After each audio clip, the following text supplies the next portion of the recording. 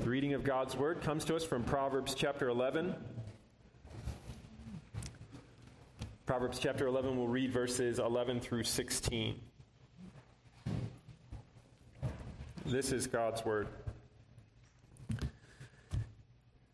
By the blessing of the upright a city is exalted, but by the mouth of the wicked it is overthrown.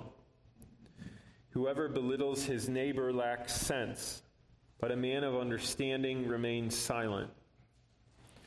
Whoever goes about slandering reveals secrets, but he who is trustworthy in spirit keeps a thing covered. Where there is no guidance, a people falls, but in an abundance of counselors there is safety. Whoever puts up security for a stranger will surely suffer harm, but he who hates striking hands in pledge is secure. A gracious woman gets honor, and violent men get riches. Thus far, the reading of God's Word. Join me in prayer as we ask God's blessing on His Word.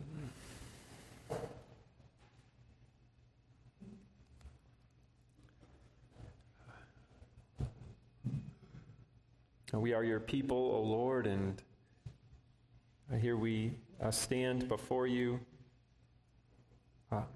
hungering for your word, to know you more. Lord, for this is eternal life, to know you and the one whom you have sent. And so we ask that we would be enabled, be strengthened to know you as we receive of your word, not as the word of men, but as your word, the word of our Maker, the word of our Redeemer. Shed light upon our hearts, Lord, that we might understand ourselves in the light of your word, and shed light upon your provision for grace unto the frail and the weak, unto sinners, that we might run to the arms of the Lord Jesus Christ, the beloved Son, in whom there is refuge. Attend our hearts and our minds even now. We ask in Christ's name, amen. I take once more our sermon text, Exodus chapter 20, verse 12. And if you like, you can turn in the Westminster Shorter Catechism, which you can find in the back of the Trinity Psalter hymnal, on page 973.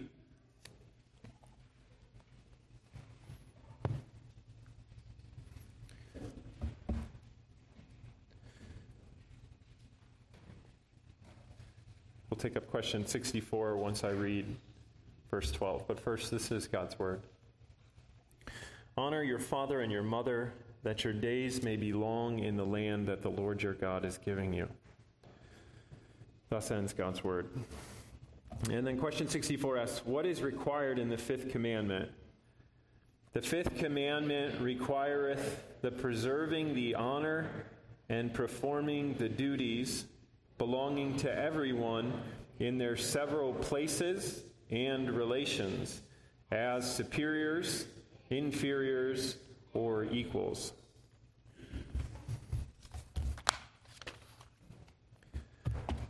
We learn an important lesson from the centurion who comes to Jesus in Matthew chapter 8.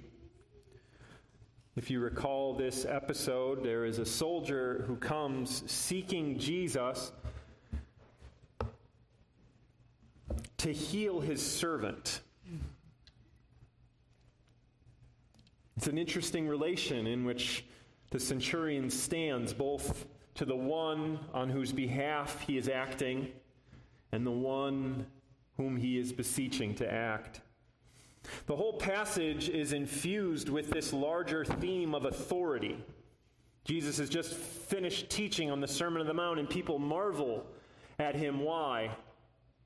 Because he teaches with authority, an authority that they hadn't seen in their scribes, their teachers, those so-called authorities whom they had looked to for guidance. They were impressed with this man's authority. And so this passage is full of this issue of authority. In fact, that's how the centurion introduces himself. I am a man under authority. And it's interesting that he comes to Jesus as one who is not just under authority, but as we've already said, has authority as he's seeking Jesus' care towards his servant, the centurion's servant, one over whom he has authority. And he is standing before the one who has, as we're about to learn, an unparalleled authority. An authority that extends even into the register of illness, apparently, as at a word the illness goes. We learn an important lesson from the centurion. I don't know how quickly you consider yourself in this way. I am a man under authority. I am a woman under authority. If you were to rank the top 5 sentences that you were to utter to the question, who are you? I bet that wouldn't appear there. I don't know how far you'd have to go down until you got to it. I am a man under authority. I am a woman under authority. The 5th commandment is inviting us to remember that that's who we are. We are all under authority. Variously, yes, but also invariably. And the passage in Matthew reminds us that authority is not the problem. Authority is the solution. In fact, our salvation is bound up with authority and finding our proper place within it. That's how Matthew's gospel ends, doesn't it? The whole church age is unleashed with the staggering words, all authority in heaven and on earth has been given unto me. And on that basis, what happens? He makes true disciples, those who are under authority. Beloved, we have an authority problem. Let's all go ahead and get that out. This is our group meeting, if you will. Hi, my name is fill in the blank. I have a problem with authority. God's word comes to us and says, you do. But he doesn't just leave us there, for he displays the Lord Jesus Christ as authority most magnificently wielded, just like the centurion on behalf of his servant sought the one with all authority to do good, not to the centurion, but the servant. So also he ushers us into this glorious network of life, wherein we see authority as not that which we are primarily to tear down or primarily to transcend or primarily to cast off, but as a duty which we are primarily to fulfill with respect to those over us, next to us, and under us. This is a great commandment. They're all great. I was particularly blessed by this meditation this week. I approached it in a little bit of a different way and realized that at 2 o'clock in the afternoon, it's not the best time to experiment with an approach as you all glaze over, as your insulin spikes. But do your best. Classically, you'll see a number of questions put to the commandment, honor your father and mother, which is the approach that the Westminster Larger takes and which you can find in a number of different Protestant scholastic approaches to the commandment, asking 3 questions. Who are the parents? What does it mean to honor? And what is long life in the land? We're just going to tackle the first one. Who are the parents? Whom does God obligate us to obey by the terms father and mother? Calvin answers, although particular mention is made here of mother and father, there can be no doubt about God's wanting to provide a general doctrine with respect to honoring all forms of authority. The command goes much further than just orienting us to natural parents. It is the lens through which he would have us understand all structures of authority which have characterized life in his world by virtue of the created order, and life in his world by virtue of history, that is, by virtue of his providential dealings. Those are two important coordinates. There is an order which comes to us by virtue of creation, and there is an arrangement which comes to us by virtue of history, which we understand to be not an impersonal force, but the particular dealings of God in providence. Both of those things are important when it comes to considering this question. The Westminster Larger Catechism explains further that we're obligated to honor not only natural parents, but all those superior in age and gifts.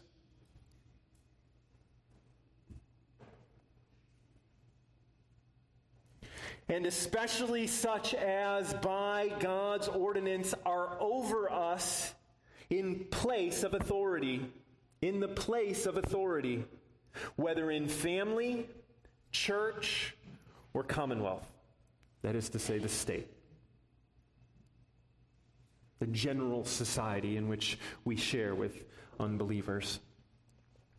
Heinrich Bullinger, Calvin's protege, enumerates 7 groups that he designates, identifies on his own cultural, social landscape, to whom the Lord obligates him and the church living at that time. Parents, country, magistrates, overseers, that is to say, masters and teachers, officers in the church, extended family, that is to say, in-laws, aunts and uncles, cousins, and those who are older than us. I get the sense that they're thinking about this in a way that we're not thinking about this. Do you get that sense? And I suspect that they were healthier than we are. Do you also get that sense? Feel this with me. Thank you for that, Janet. Even just questioning who is our superior with reference to gift, we're going to crucify that person. Do you admit that you're anyone's inferior with respect to gifts? I have a hard time with that. You have a hard time with that.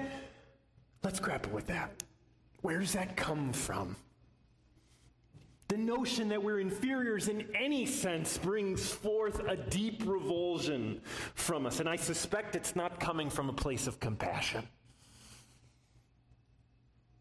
It's something more basic, something primal, something Adamic, you might say. The Westminster Larger invites us to recognize in the relations that we exist that there are those who are superiors in age and in gift or in office. That's what it says, by virtue of God's ordinance in a position of authority. Well, what is God's ordinance? What do we mean by God's ordinance? The Westminster Larger is saying that this is the ground upon which God obligates you to discharge your debt of honor. Because it's God ordained. But what do we mean by God's ordinance? What do we mean by God ordained? When we speak of God's ordinance, we speak of God's decrees worked out in creation and providence. I think it's easier for us to see God's creation ordinances or God's created order. But this is a good starting point, especially as a polemic against the tendency of our heart to see authority as such as the problem. Look at the garden. Look at creation. He appoints order even there. The sun rules over the day. The moon rules over the night. Rule. Human beings are to rule over the earth. Rule. Authority as such is not the problem. It's in the pre-fallen state. So by virtue of God's creation ordinance, there is authority. But it's not just God's creation ordinance, it's also God's providence, which you might call reasonably history. The fact that you have a mother or a father is because you're a creature. The fact that you have the particular mother or father that you have is because you're a person whom God deals with specifically by virtue of providence. That's the lens it wants to put in place for all of our considerations of authority. That is counterintuitive. Your heart right now is probably appealing even to Paul. Paul instructs slaves in 1 Corinthians 7 that if you can improve your station, go ahead and do it. That's the first thing we think of when it comes to station, isn't it? As something that we ought to try to eclipse. Not as something which we are to receive in its various contours. I think there's a real challenge for us in receiving the larger catechism's invitation to see the structures that we inhabit as God's ordinance by virtue of creation and providence. There's a distaste that we have when it comes to considering ourselves as inferiors. And it's a distaste which comes to us by virtue of the fall. For in creation, God put Adam in a particular place. It was not the position of God. And his freedom was not to be found in transcending that place and taking for himself a position that had not been given to him. His blessing was intimately bound up with finding his place, as it were, in God's created order. Beloved, isn't this the heart of what Paul teaches when it comes to contentment? He says, I know the secret of contentment. I know how to be brought low. I know how to be high. Station. Position. Status. He says, I can handle that however it comes to me by virtue of God's providence. By considering this other nexus altogether. That in Christ I have everything. And that my freedom, my blessing, my liberty is not to be found in manipulating this or that station according to my passing fancy, but to be found in Christ.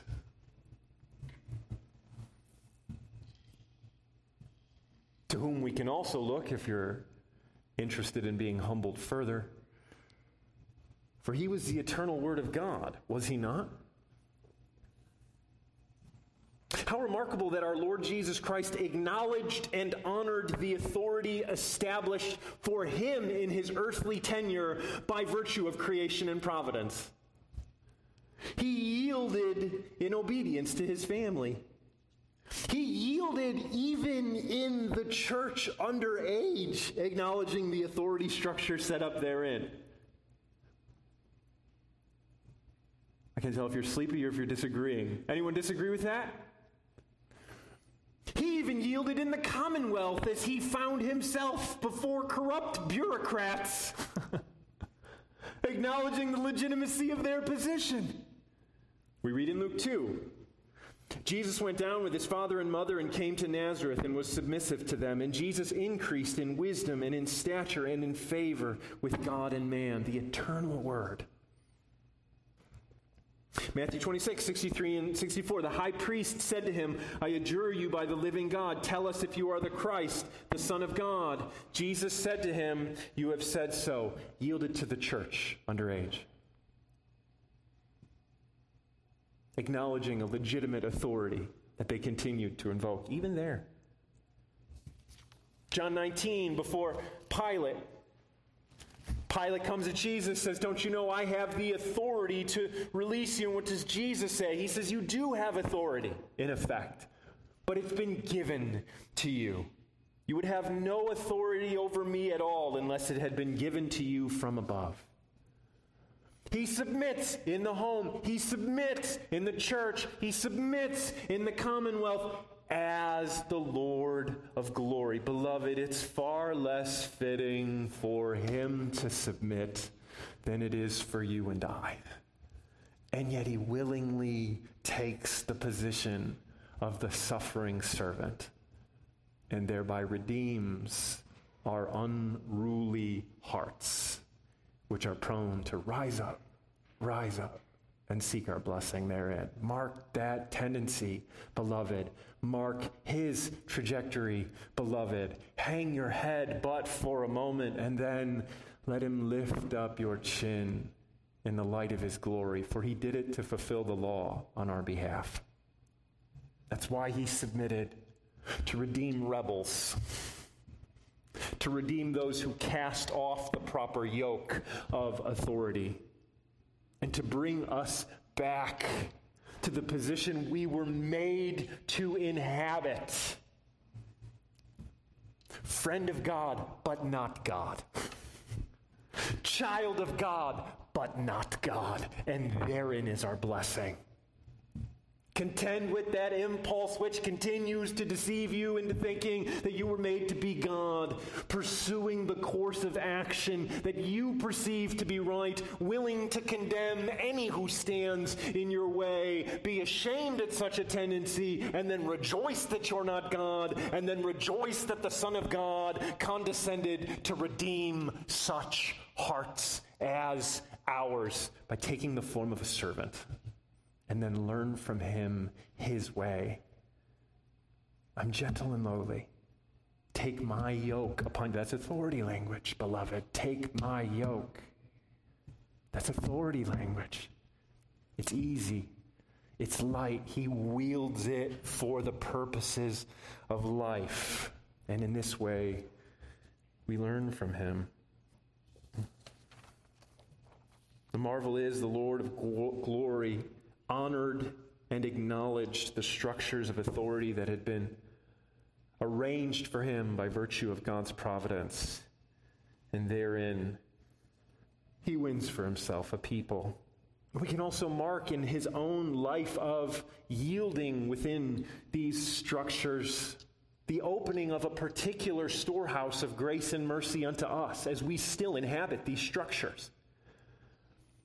Hebrews makes it plain that it's going to be difficult for us, but that he understands, he knows, because he went through these difficulties, and in this way he is a sympathetic high priest who is ready for help in all of our times of need, which certainly includes acknowledging the structures that we inhabit, does it not?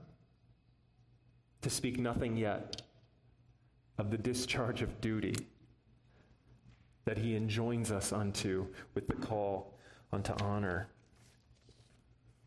We can ask a second question, and it's this. This is related to the first two, are the parents. We can ask a related question. Why does God present our duties to all authorities and in our various relations in this way? Why did he choose to do it? Why didn't he say, honor the magistrate? Why didn't he say, honor Moses, the religious leaders? Why does he frame, as Calvin understood, as the Westminster Larger, as Reformed Orthodoxy has understood it, why did he frame this general teaching on authority through this lens? Well, partly it's to press upon us our duties not just as inferiors, but also as superiors. This is what the Westminster Larger states. The authority that God gives us, whatever the station, whether as a parent or an officer in the church, or a magistrate in the commonwealth is simultaneously a responsibility before God to pursue the good of the one entrusted to our care. Isn't that what the centurion did? He went out of his way to seek the Lord, who then prostrates himself before the Lord, saying, I'm not worthy to have you within my house. It's a public spectacle. It's a public declaration that he's not worthy of the Lord's presence on behalf of another. That's love. That's the use of authority on behalf of others, which is commended to us by virtue of the very framing of the issue of authority through the parental lens. Are you tracking with me? Is everybody with me? The larger catechism says that we are called to express love and tenderness in all our duties towards inferiors. So mark again our tragic hearts. Now again, the Lord is assuming much about that ineradicability about the created order. Prophets assume this. Can a mother forget her child? The prophet assumes. He goes so far. Can a nursing mother forget her child? I went to a conference when I was pursuing academic stuff, and they give these papers, 99% of which are absolutely useless. This one had a particularly good insight in that it's doubly difficult for a nursing mother to forget her child because the mom needs the baby to relieve her of the milk. She can't. She cannot forget. So not only do you have the prophet there pressing forth this mysterious bond between mother and child, it's also this physical bond as well, wherein the milk is necessary for the child and the child is necessary to relieve the milk. So that is the created order. And the Lord is here platforming, springboarding from that into a meditation upon the goodness that we see in God's created order. That again, it is not authority per se, it's not structure per se, it's not order per se, that's the problem. It's the misuse, the perversion, the corruption that our sin brings to those various offices that is the problem. And it's just as much a problem for us in our positions of inferiority as it is in our positions of superiority, is it not? To speak like the youngins today, we like to flex on others. Meaning we like to peacock. Right? All of our positions, all of our accolades, all that would distinguish us from others, we boast in. And in boasting in it, we actually like to see others beaten down. Right? Dominate. People dominate in the academy. I'm going to dominate this conference. I'm like, you guys are nerds. But it's dominates the same heart. Whether it's a physical endeavor, an intellectual endeavor, an emotional endeavor, whatever it is. We're confronted with the tendency to use our positions to dominate. Hardly a regime of life. Hardly a reign of flourishing.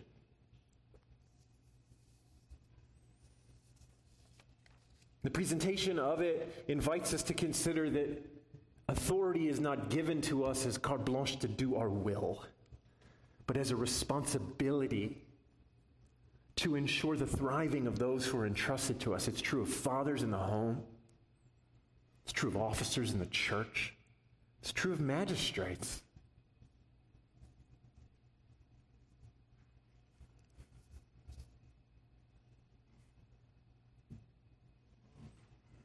We see the excellency of this order on display throughout Scripture, don't we?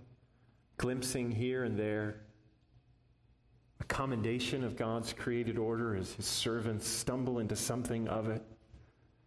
Judah offering to stand in the stead of Benjamin.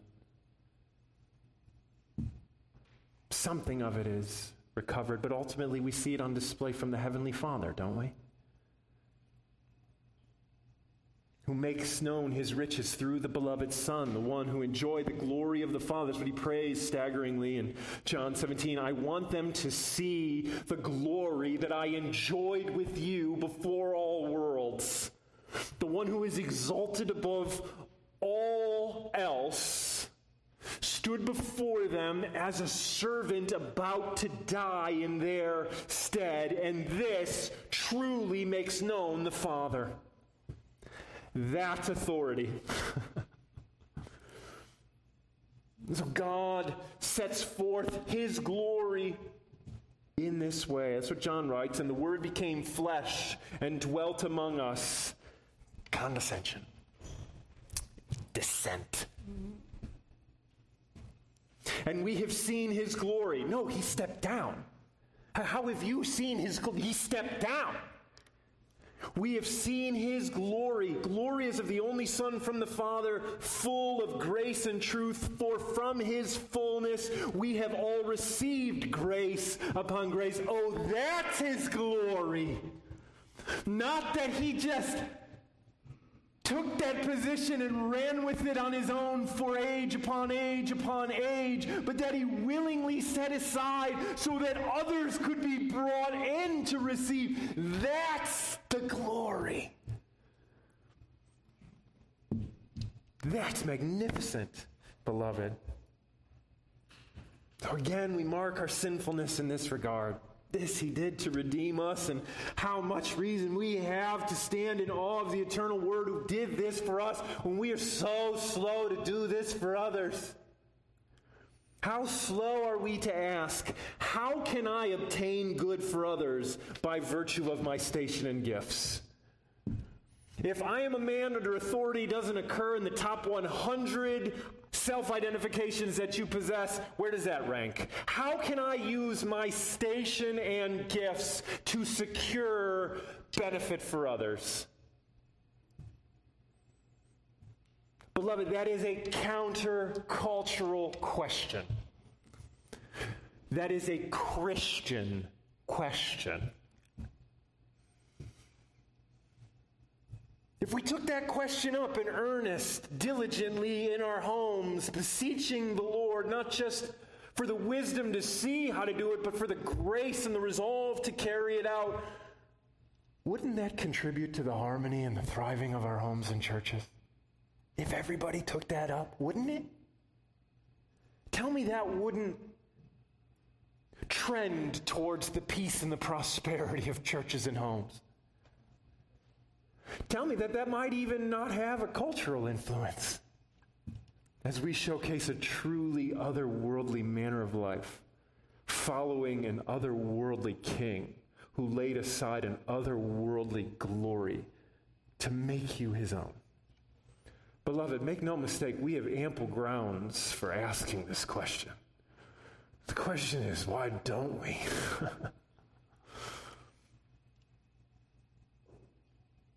May he grant us the eyes to see the grounds.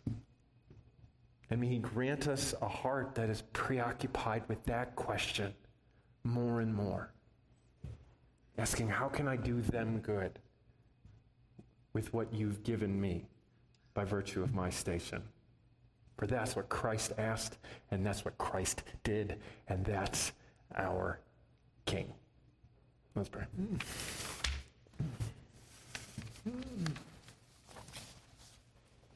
How good you are to us, Lord. Give us the eyes to see.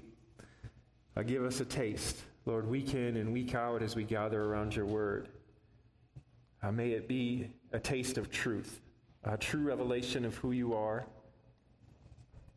facilitated by the Holy Spirit who nourishes us on spiritual matters and who's pleased to remake us in the image and the likeness of the beloved Son, making us like you. Oh God, how wonderful. Give us a heart for these things, a heart that longs to see Christ face to face when these things are all in all. We ask in Jesus' name, amen.